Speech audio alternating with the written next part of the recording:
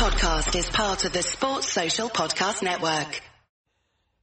Hello, welcome to the Snooker Scene podcast. I'm Dave Hendon, and congratulations to Ali Carter. He's won the German Masters for the second time, only the third player to have won it more than once, Mark Williams and Judd Trump being the others. It's about Alex Higgins. It's 10 years on from his first. Of course, he was runner-up to Anthony Hamilton in between, and a lot's happened on and off the table for Ali in that 10-year period, of course. He's a terrific player, I think. I always think of him as a top 16 player, even when he's not in the top 16. He had fallen out.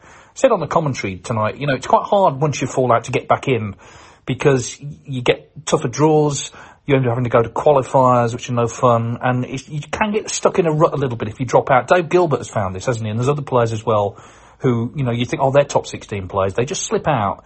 It's very hard to get back in, but one good week can transform things. That's what he's had in Berlin. He beat Tom Ford 10-3 in the final. Ford led 2-0. He started with a century, 121. You think, okay, you know, this could be his day. But Carter, well, he won 10 of the next 11 frames, didn't he? Played well. I was slightly surprised by, okay, he was disappointed to lose, but Tom Ford sort of saying he didn't think Ali played well. Well, I thought he did this afternoon. I thought he got on a run. He made a string of breaks.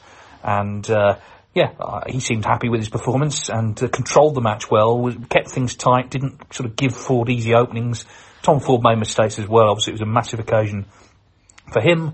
In due course, he'll take the positives, the benefits, I'm sure. But Ali Carter, it's all turned around. He's back in the top 16, so looking good to be seeded for the Crucible. He's going to be in the Players' Championship, more than likely the Tour Championship. He'll be in the Champion of Champions. He's now leading the race for the Bet Victor European Series, which is 150,000.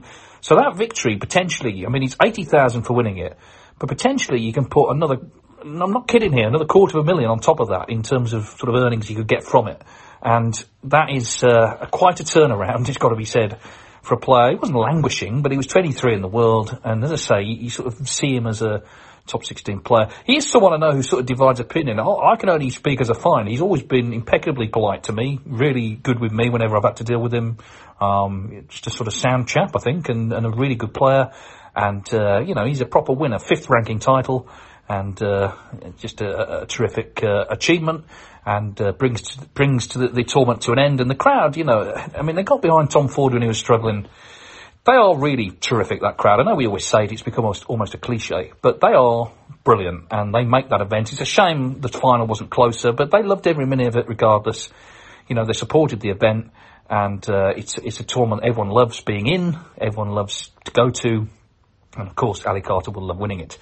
Now, here's the thing, okay? To save a bit of time, I recorded earlier today the emails, but since I recorded them, we've had a couple more come in. So I'm going to answer a couple before we go to the ones that have come in, and there may be some crossover. Some would say it's not very well planned, but we're doing our best. So you're going to hear a couple of emails that have come in, you know, under the wire, and then you'll hear my recorded answers to email. I say earlier on, it wasn't like 3 weeks ago, it was only earlier today. It's not like Jules Holland re-recording the Hootenanny in July. We don't do that. I don't think he does that either. But anyway, what was I saying? Oh, yes, so emails to come. But the bottom line is, well done to Ali Carter. So we have Richard Hamilton. He says, forgive me for being a bit late to the party on this, as time has elapsed since the events, but here's a few points I have in my head regarding the snooker scene. Mark Allen seems to be having the season of his life, and for me, he's probably 4th favourite for the Worlds after Ronnie, Trump and Selby. And what a great thing to see Trump adding more triple crowns to his CV. Regarding the snooker shootout, I think one thing regular snooker could take from it into the traditional format is the blue ball shootout for tied frames. For me, the respotted black inevitably starts defensively, which isn't to everyone's taste, whereas blue ball is more attacking and appealing to a casual fan. The only thing with that is that's presupposing then you're saying you'd have to go for the blue, which would be a complete change. And I actually don't agree with that. I think the skill of the respot is actually, I quite like it. But anyway, people will have their own views on that. Richard adds, Jack Lisowski, I've seen him getting stick regarding his loss at the German Masters, but all fans know what can happen under pressure. And while I agree it was a cracking opportunity for him to break his duck, we can't underestimate the talent of Tom Ford, who succumbed to, and Ali Carter, who we would have played in the final. To call him a bottler is a tad unfair.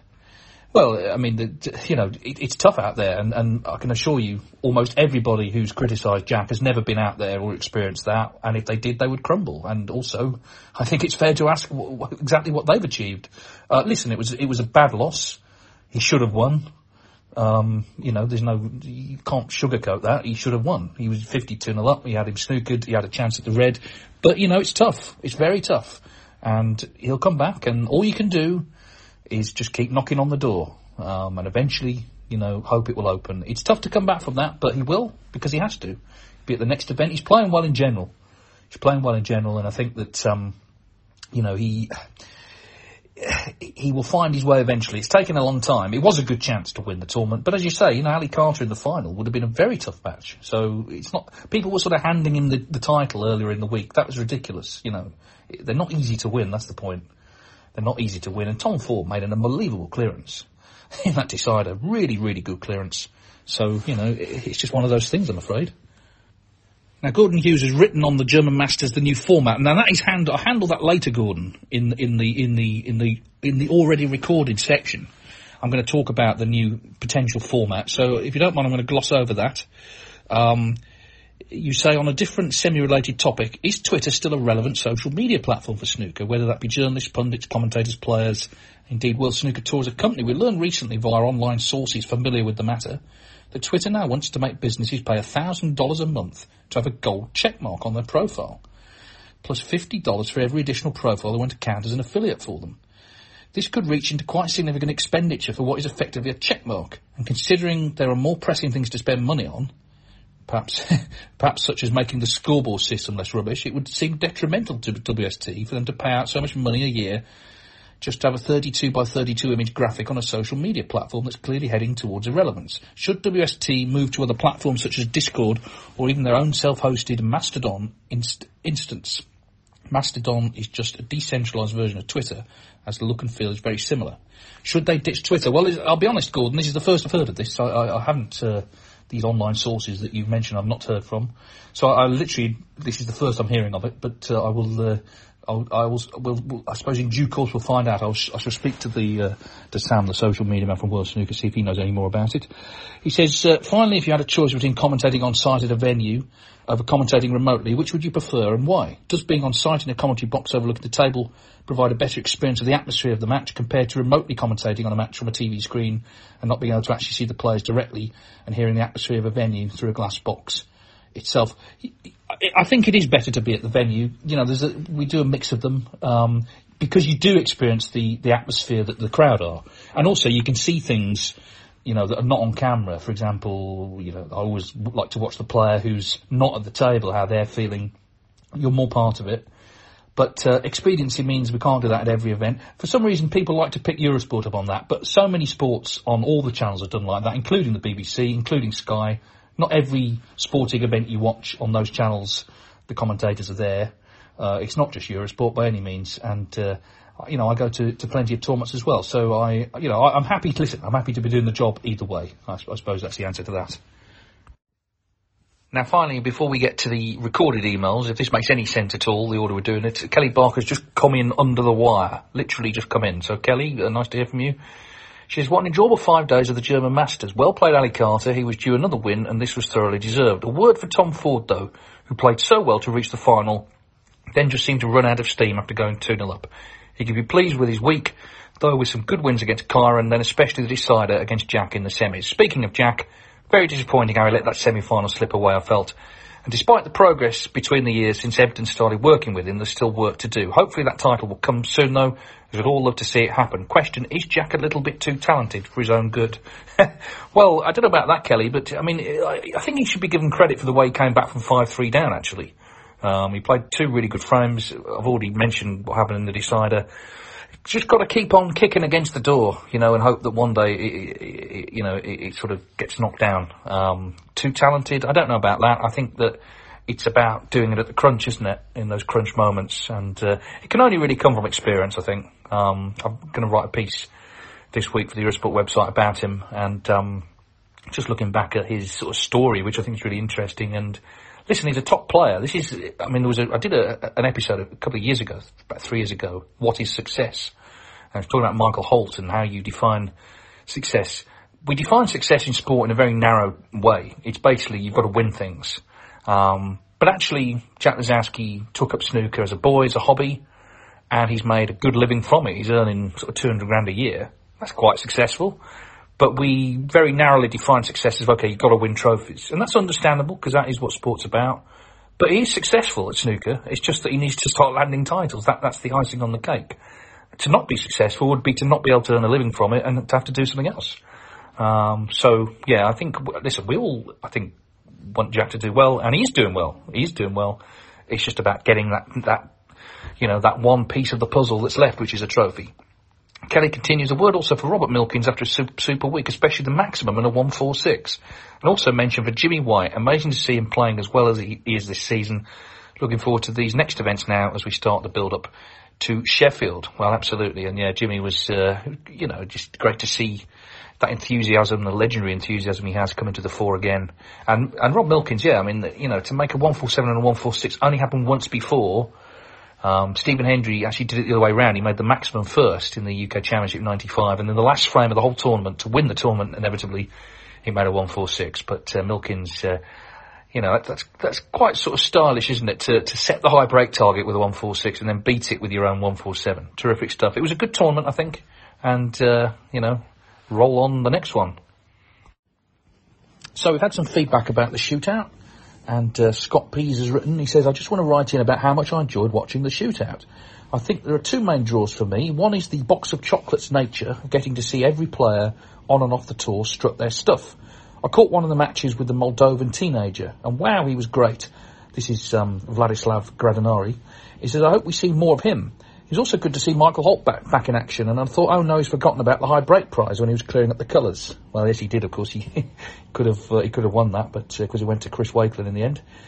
Scott says, the second is how much drama and variety can manage to fit into 10-minute increments. Lazowski's buzzer beater, blue ball shootouts, tense low scorers, Mark Williams' cool as cucumber, big breaks. During Tepchaya's encounter against Deshawat, I was emoting like a monkey who'd wandered into a banana warehouse. What a sentence. So I really don't think any other player could have done as well as Tepchaya in that spot. I'm happy for Chris Wakelin, though when it was semi-finals time I was thinking how each player winning would be good in its own way. I'm still waiting for someone to complete what I'm now calling the double crown, the World Championship and Shootout.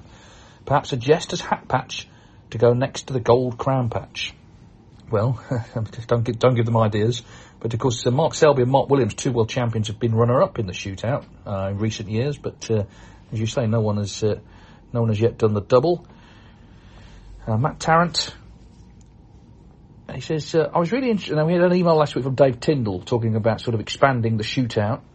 He says, I was interested in Dave's email regarding a shootout tour in the light of his teenage son's reaction. I had the same experience with my 16 and 14-year-old daughters taking an interest. Well, certainly more of an interest. Knowing it was in Leicester, we're in Derby, as I occasionally like to mention, the 16-year-old asked if we could go on Sunday. Of course, there was no Sunday. But I genuinely think Dave is onto something. Like him, I really enjoyed the event on the box. My proposal is to mix it up and alongside the tried and tested one-frame event, have a tournament, maybe with qualifying to 64 in a tournament where the frames are in 10-minute shootout format, but we play best of 5. This would mean every game could be played in an hour. No restroom breaks permitted. Making scheduling easy for TV and remove some of the claims of it being a lottery. Spend some money in promotion and a good city centre venue near bars and eateries. Oh, how we miss the assembly rooms. And work with a TV licence free-to-air, no such thing as free-to-air broadcaster. In recent podcasts, Dave, you've said that a problem for broadcasters is the flexible end time for snooker matches. Problem solved. You've also said that snooker is sometimes too slow to change with the example of the shootout set. Well, how's a best-of-5 shootout tournament for development? My thinking is it's got to be worth a try. Dave T and I will take our kids for a start. Well, maybe if it's not in Turkey, as we'd be concerned about cancelling flights and getting a refund. A little bit of satire there to end on, Matt. Well, instinctively, here's what I think about your idea. Instinctively, I'm against the idea of a shootout event being best of 5. The novelty is it's 10 minutes. I think actually it's a bit like having too much pudding. You'd end up getting a little bit sick. Best of 5, no thanks. I'm not entirely against another shootout, maybe outside of the UK. But as I say, I think we have to be careful of sort of maybe not appreciating what the novelty value is. And novelties can wear off, I suppose. Six Reds, interesting, is coming back, isn't it? The Six Reds World Championship. Now, when that was launched, we're going back about 15 years, there was all sorts of talk. That would be, the 2020 of snooker, and et cetera, et cetera. It might take over from the traditional game. It didn't. We have one event a year. That's enough. At the moment, we have one shootout event a year. Personally, I think that's enough. Maybe we could have another one somewhere else. I mean, we've been in Germany, obviously, this week. I'm sure they would love it there. Maybe, before a big tournament. But I don't see any real potential in having some sort of shootout tour, because I just think snooker, as it is now, is popular enough, frankly. Now, David Burney in Canada has written on the shootout, but also other important matters, including facial hair. So it's all covered here. He said, I wanted to chime in on a couple of things. Going back to a previous podcast about facial hair on players, most players would get their beards caught on an ash cue. And I think, as that happens, they decide to cut their beards off. However, a solution has been found, as a good friend of mine, Sam Tunning, told me to try beard oil. Bingo, and now my ash cue goes through my beard like a hot knife through butter. Talking about the shootout, I think it should be a one-time year event, but in new territories it should be shown more, or even the 900 series. As people's attention spans are rather quick today, and I believe showing new fans either the shootout or the 900 series will get them hooked.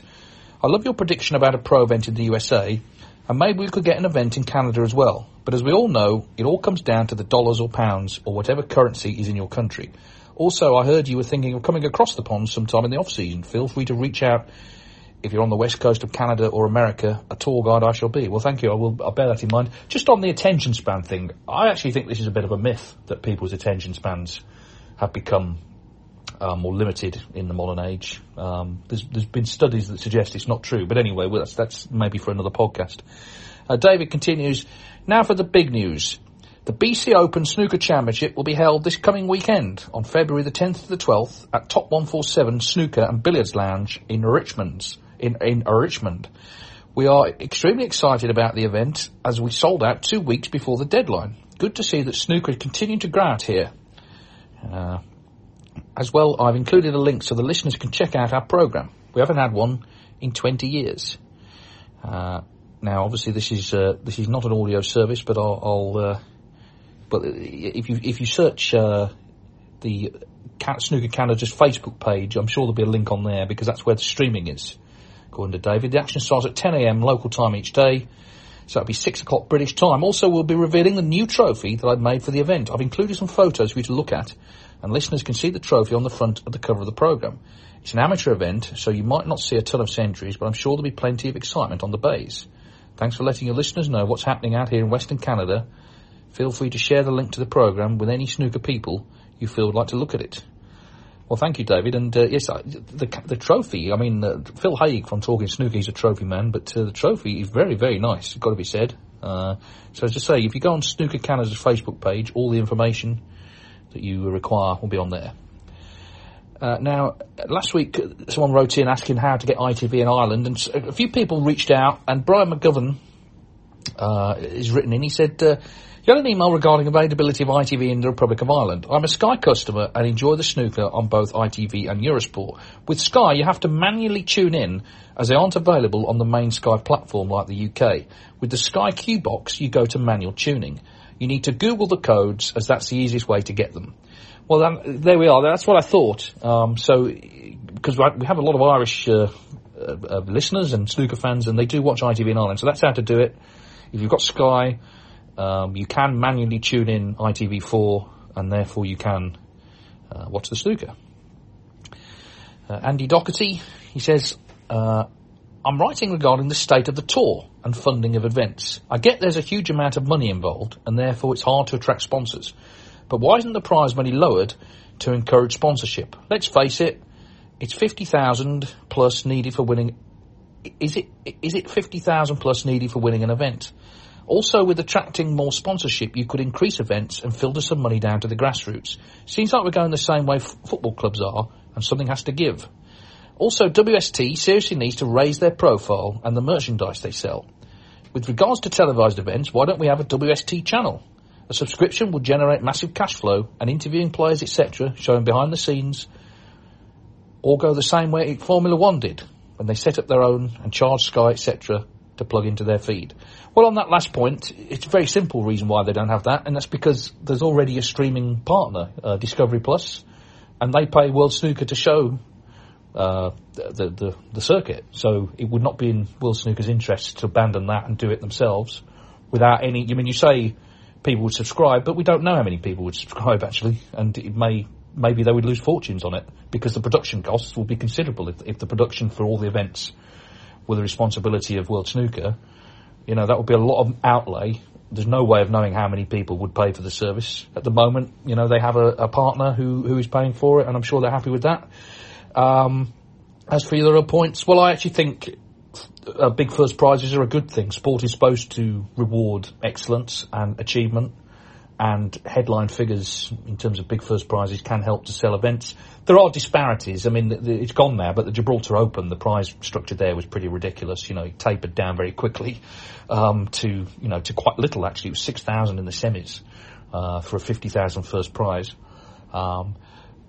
Sponsorship is not easy to attain in the current climate. Obviously, you know, the cost of living and etc. There's a lot of complications in the UK economy for various reasons, COVID, Brexit, lots of other things as well. And, you know, snooker struggles for sponsors anyway because it's a sport that's quite hard to define who you're aiming at. You know, in terms of golf and tennis, there's a very clear view of the sort of people that follow those sports. Now, obviously, the truth is there's a vast amount of different people who follow those sports, but you can sort of plug into a classically middle class, quite well off audience for those sort of sports. Snooker, it's a bit different. It's a very varied audience, and you know, sponsors are not always sure who they're aiming at, and just being on TV prominently is not always enough because they're looking at sort of a specific demographic, if you like. So lowering prize money, I'm not really sure that's the way to go, not least because the players are going to earn less, aren't they? But anyway, thank you for the email. Now then, Liam McMullen. This is on the German Masters. I was initially disappointed on the Wednesday evening watching the German Masters in that the main table shown on the Eurosport channel was Kyren Wilson and Sam Craigie. I went in to watch the Jimmy White match and thought there'd be no commentary on that table via the player, but huzzah, you were there alone. This is so very appreciated when the broadcasters do this. It's so much more enjoyable with commentary and hopefully can be added into more events. But it got me thinking, how much more do you prefer commentating with someone else, if at all? Presumably it's much harder and takes more prep to do the match alone. You carry the solo commentary well and keep a great mix of shot calling without purely player expert analysis, plus story, facts and dramatic nuance. Although I personally prefer two commentators, as I'm sure we all do, this is a great solution to a mouth-watering Table 2 fixture that otherwise may have had none. Well, thank you, Liam. I mean, yes, I was called in to do that because obviously there was a lot of interest in Jimmy's match. This was the first round against Peng Yi-song. It was a different sort of commentary because we were just on Discovery Plus. It wasn't being broadcast on linear television. And because I was commentating on my own, I decided I very much wanted to involve people watching because I knew a lot of people would be watching. So we had a lot of tweets, sort of thoughts about Jimmy, memories of meeting him. It was quite interactive in a way that a television commentary wouldn't be. And this is a whole other discussion maybe about whether sort of the broadcast model needs to move on. I don't know. That's maybe a discussion for another time. But I thought as I was on my own, in a way I wouldn't be on my own because I would involve other people. And as I say, we had a lot of good feedback. And it was actually a good example of social media actually working really well because a lot of people were just saying they were enjoying watching Jimmy and sharing memories of him. I think I definitely prefer to commentate with someone else because then you have your set roles. I'm the lead commentator, they're the analyst, and we sort of, you know, all the people I work with, everyone understands what the roles are. But I enjoyed doing that match, and obviously, you know, it being Jimmy, that made it extra special.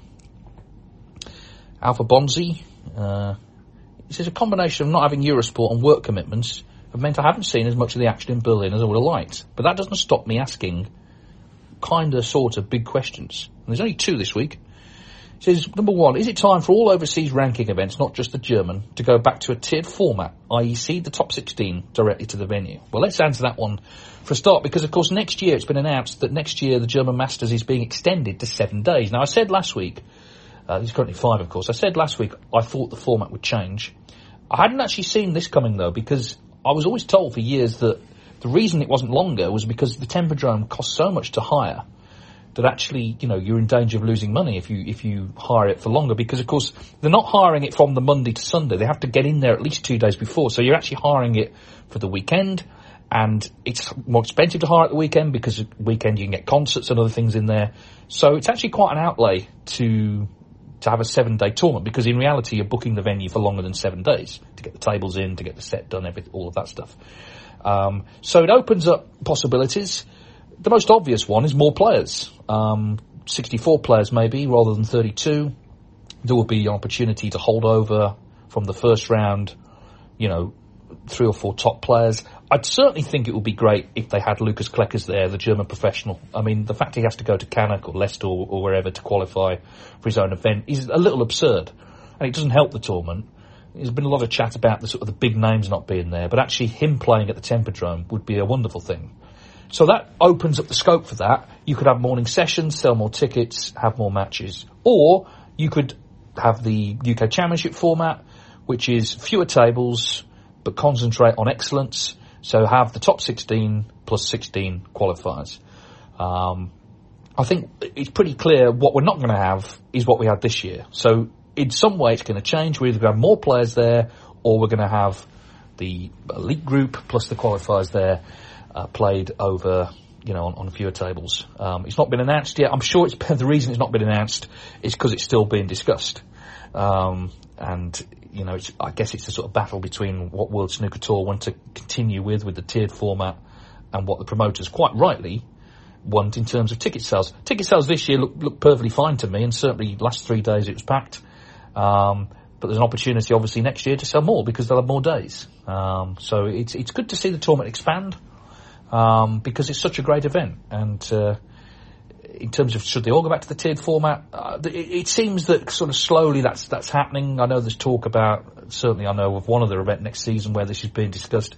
So because they've changed the UK Championship, they can't say, we're not going to change anything else. These discussions will be had, and maybe when we go back to China, assuming we do go back there, it may be that we have to take fewer players anyway because of COVID restrictions, so that might force their hand to change that. But I think it's exciting times for the German Masters that certainly, there's 2 extra days. The Berlin fans get to watch more snooker, which is great for them.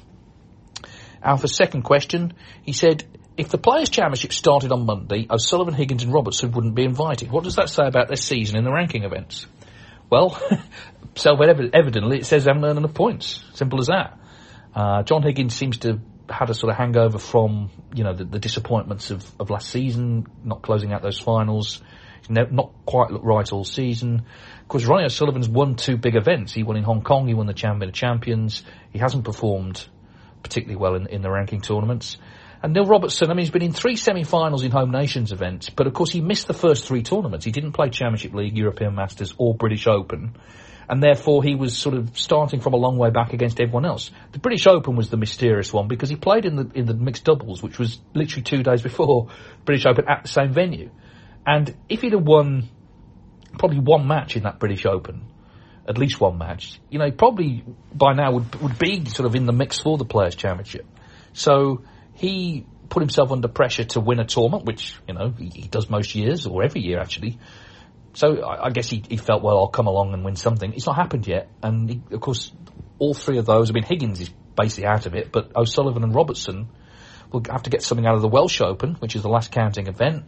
Ronnie looks like he'll have to get to the final, and Robertson, it's hard to judge exactly because there are other players in the mix, but probably last 16 quarterfinals as a minimum he will need to get to. Now, both of those things could happen, of course, but they're sort of leaving it late. But it does raise, I think, an interesting question, which is not been asked here, but I'm going to ask it of the audience, which is this. Why aren't the defending champions in these Players' Series events invited back automatically? At the Masters, if you win the Masters, but drop out of the top 16, you will still be invited back as number 1 seed. But the World Grand Prix, the Players' Championship, the Tour Championship, it's like the slate is wiped clean. Whoever won it last year, they're not invited back as of right. It's the top 32, top 16, top 8 on the 1-year list this season.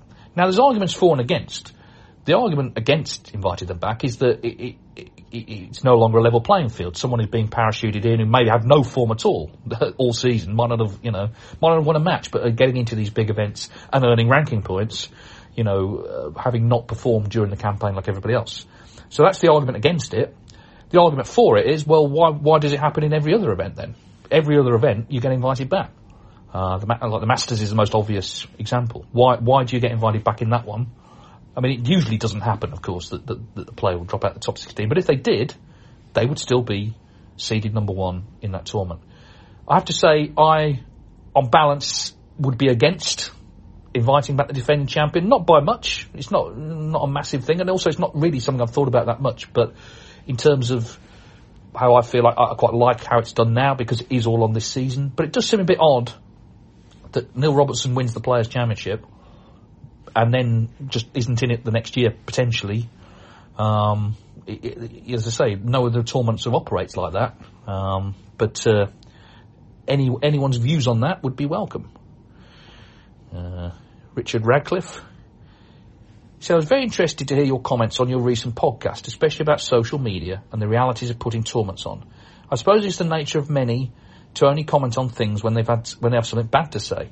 Social media, unless massively regulated, is a haven for negative comment, with unfortunately those shouting the loudest, most negatively or controversially, being emphasised. This then gets into other media, blowing these comments up out of all proportion, resulting in the false appearance that this is the majority view. I heard recently probably less than 1 in 200 express their views through social media, so it's totally unrepresentative of the general view. More accurate is the feeling around tournaments, the camaraderie between fans and players, and the pleasure the snooker brings to the vast majority who watch it. The recent Turkish Masters cancellation was a case in point. So much negative comment. I'm so glad you pointed out how many tournaments are on the calendar these days compared to pre-2010 days. On reflection, I bet World Snooker Tour wish they'd held back for 5 days and announced concurrently the cancellation of the Turkish Masters and it being replaced with the WST Classic tournament. Well, I'll just jump in there, Richard. It's a good point, that, actually. I think that could have been potentially handled better because I think they were always going to put on... I mean, the Turkish cancellation didn't come out of the blue. It had been talked about for a long time. And it seemed like the tournament may still go ahead. But they'd always had this contingency. If they had to cancel it, they were going to put something else on. So they could have actually dovetailed the two announcements. And then the publicity wouldn't have been so bad if immediately it had been announced there was another tournament. They did leave it, as you say, a few days. And there was time then for people to sort of, give them a kicking, really, which was a bit unfortunate. Anyway, Richard continues.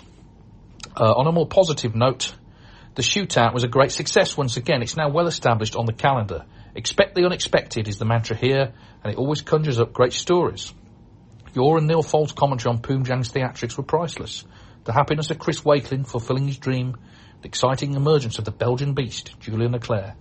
Remind of how great players the likes of Holt and Dale really are.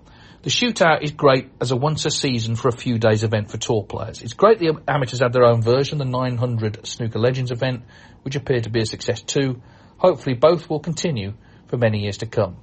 Snooker continues to bring lots of joy to many. Thank you for sharing your enthusiasm for this great game. Well, thank you, Richard, for sharing yours. And what you say about social media is correct, of course, and it is true that negative voices get amplified. It's not all bad, as I say. When I did that Jimmy White match, there was a lot of good feedback. But I think it's important to put the sort of the noise, if you like, into perspective. It's not always easy, particularly if you're a player and you're getting stick from all and sundry when you haven't really done anything wrong. But that is unfortunately the sort of nature of it. Now then, Jackie writes, I have 2 quick questions for you. First, why were the scores on the bottom of the screen bigger for the shootout? And can they be that size for all the tournaments? Also, I have a white World Snooker Tour earpiece. Would that work at other tournaments? On the first point, I don't specifically know. I suppose it's just a branding thing. I understand what you're saying. People who are partially sighted, I guess, do need to see bigger graphics, and it's something I will pass on. I can't promise anything will change, but I'll pass it on. The earpiece, I don't know about this, but I'm hoping snooker fans who go to tournaments can let me know. So Jackie has a white earpiece. Would that work at other tournaments? I'm not going to say either way because I know that they do change, and I wouldn't want you turning up with one and finding it doesn't work. So hopefully other snooker fans can let us know about that. Darren writes Darren writes, I've been an avid listener to the podcast for many years. I'm Irish based in Toronto in Canada. I play snooker out here at Jim Whitey's club. I have two questions. Why does Eurosport not have a studio anymore for the German Masters? Correct me if I'm wrong, I know they used to. Well, I'll answer that. I mean, it's only ever going to be budgetary, and we were there at one point, but there's been, I guess, it's just a change of emphasis, and you have a budget for the year's production, and you divide that between the various tournaments, and maybe was felt there just wasn't enough left to do the German in the way it had been done before. Second question, what's the status of the Saudi Arabia event? I know this would be a great addition to the tour with the huge money on offer, but there's not been much word of it in a while. Well, you say it would be a great addition, Darren. Not everyone agrees with that, of course, because Saudi Arabia is a very controversial place to have sport, as we know, and we've had these discussions already. In terms of what happened to it, COVID came along, and that seemed to spell the end of it. Now, there was talk of it when we were in Cheltenham for the World Grand Prix.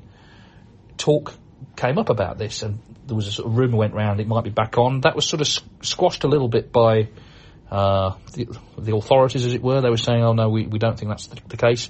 So we don't really know. It hasn't sort of formally come back onto the calendar, put it that way. So at the moment it seems it's not happening, but it's not to say that's forever, obviously. But at the moment it seems it's not happening. Now then, we have D in Dublin. Firstly, can I say I love your podcast. It's like an all-familiar friend. You look forward to spending time with them on Monday. Thank you. I have two questions and an observation re logos on players' attire. Number one, what are the rules with regard to what can be displayed? Number two, why are there generally so few logos on players? It may be related to the first question. Observation, the nature of the logos for me is a barometer of the markability of the sport. The logos are often connected to a local sponsor. This, while understandable, begs the question why players are not offered sponsorship by well-known brands. The answer, I think, lies in the fact that despite the best efforts of World Snooker Tour, this remains a niche sport which only has a certain reach. With the heyday of the 80s a distant memory, I'm at a loss as to how the status quo can be changed. To end on a positive note, it may be a niche sport, but it's my sport and I love it. Well, so say all of us, D. It kind of goes back, I think, in a way to what I was saying earlier about sort of, sponsors looking at snooker. Okay, what's in it for us? Who are the people who follow snooker? Where is the demographic that we're looking for? Is snooker's appeal too broad for sponsors and logo sponsors to come in and say, okay, we're going to sort of, we're going to go with them, if you like. In terms of the rules, I think I'm right in saying that they're different depending on the broadcasters. The BBC obviously have rules on advertising, being a public service broadcaster, that are different to commercial television. So I believe on the BBC you can only wear two logos. One of them is the sponsor of the tournament, so that's put on you. So let's say it's Bet Victor or Kazoo or whoever it is. That gets put on you, and then you can have your own second one. But I also think now on the sleeve you're allowed one. So you have a sleeve sponsor. So in effect it's three. I think at other tournaments you can potentially have more, but certainly I was always under the impression the BBC it was two, but in reality it's really only one, because one is the name of the sponsor, plus now this sleeve sponsor. In terms of why players don't have more, well, what are they doing to get them, I suppose, is the question. If they just expect people to ring them up and want to sponsor them. I spoke last week about how players could promote themselves more, and I always find it a bit odd when you see players like 2 days before they're going to play in a tournament on social media saying, oh, I'm playing on Wednesday, does anyone want to put a logo on me? Well, surely that should all be done weeks before, shouldn't it? A lot of players get good money for the logos that they wear, I know that much. But obviously, they tend to be the higher ranked players. But that's why something like the shootout was good, because everybody, as was said earlier, on tour, played in the shootout. Everyone was seen on TV for at least 10 minutes. So if you're looking to get value for your logo sponsorship, a tournament like that, you're guaranteed. Whereas if you sponsor a player in a regular tournament, you don't know what table they'll be on. This was Kyron Wilson's complaint when last season he was talking about not being on table one. One of the reasons was he had a new sponsor, and he wanted exposure for them, because obviously that was part of the deal.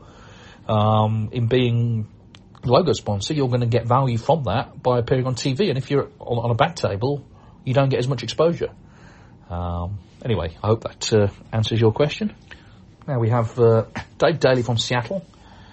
He says, now we have 10 Chinese players formally suspended. What happens to the 128 places if that suspension turns to formal bans? Do players ranked 17 and 18, who at the time of writing are Gary Wilson and Dave Gilbert, automatically get promoted into the top 16 if, for example, Zhao Xingtong and Yan Bingtao end up formally banned? And what happens in the 128 to 119 positions if all 10 got banned?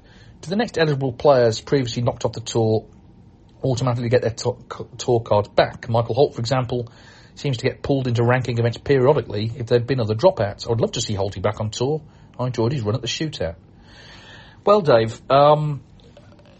because the time frame is important here. Well, firstly, we don't know if anyone will be banned, but the time frame is important. Let's say these players are still suspended by the time of the World Championship. Then, absolutely, whoever's 17 and 18 would move into the top 16. Their seeding position would move up. So in the case of Gary Wilson, for example, if he's 17, he would move up, and that number 18 would move up, etc., etc.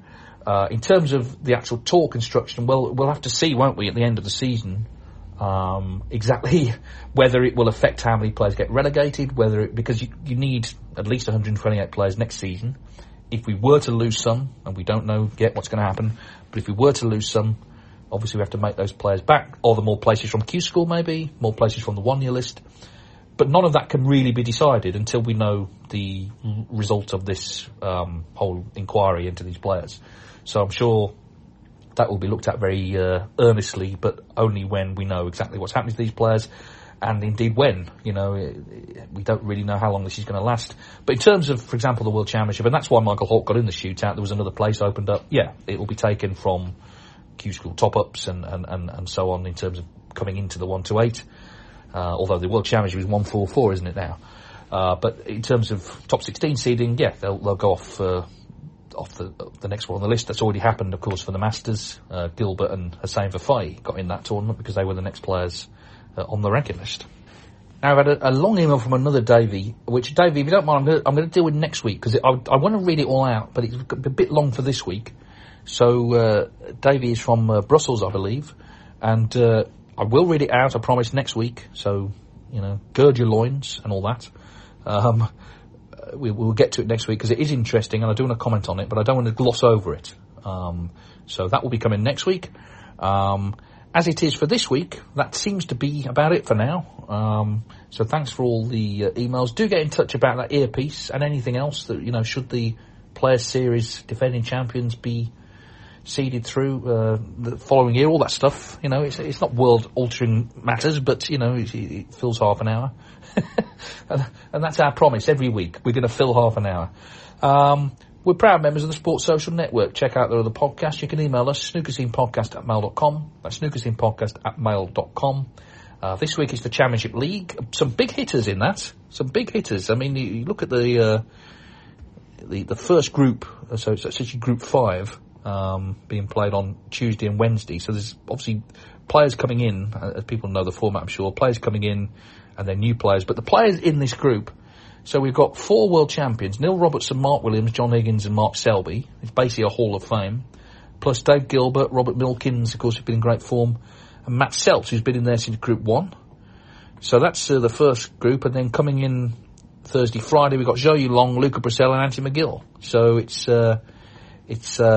high quality stuff, and that will be, check out the Championship League website in terms of where you can actually watch that. It is available, I believe, on their Facebook page, but anyway, check that out for full details. And then next week, of course, the Welsh Open, and so on and so on. It is a busy time, certainly for snooker fans. There's tournaments now most weeks. Kind of March, it stops a little bit, doesn't it? But even then, we've got that WST Classic. No news yet on how to watch that. I suspect it'll be on a streaming platform, but you know, hopefully World Snooker will make something of that, because, you know, out of the ashes and all that, they can actually, rather than just going out anonymously, they could actually do a bit of production around it, maybe just to sort of, you know, make it look like a thing, which it is. It's actually, I think, a really good event to put on. Anyway, that's it. I will leave it at that, but thanks for your company, and as we always say, goodbye-bye. Sports Social Podcast Network.